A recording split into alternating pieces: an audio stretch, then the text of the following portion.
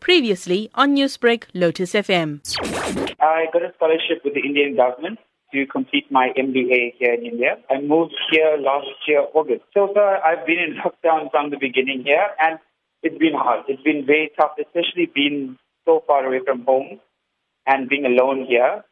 It's been really, really tough, especially with the language barrier. And in India, there is this fear of foreigners, especially when there's a pandemic on the rise. So it was a bit hard, basically, to get your basic essentials and things. People were a bit more fearful of me. So yeah, it's been tough, but also it's been an eye-opening. Like, I've learned a lot about myself in this time. Like, I've learned new skills and taught myself how to cook tea, something I've never been able to do before.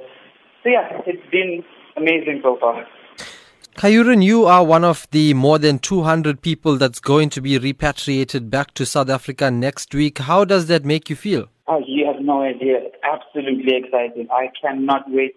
Even though there's a 14-day quarantine in Johannesburg and all of that, I don't care. I just want to step back to home. I want to be able to, when you're so far away from home, that's when you end up missing the things at home. Like, it's a simple thing, like a Friday night drive, a beer in one hand and the boulevard roll in the other. I miss that so much. Now, when you arrive back in South Africa, you'll be placed in a mandatory 14-day quarantine, and it does overlap with your birthday, as you said. What's your feeling going into that? It's a small sacrifice that I'm going to just have to make. At the end of the day, just being home is the main goal. That's the best birthday present I could ask for. It's worth it. And have you been in contact with any other South Africans that's going to be coming back with you next week? So far, it's only been like telephonic communication, because basically the biggest problem we've had is the flight in Mumbai.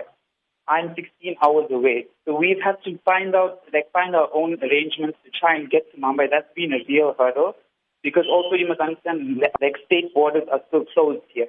So we had to apply for special permits and things like that. So we still haven't received that. We're still waiting for that. But yeah, so that's been the real hurdle.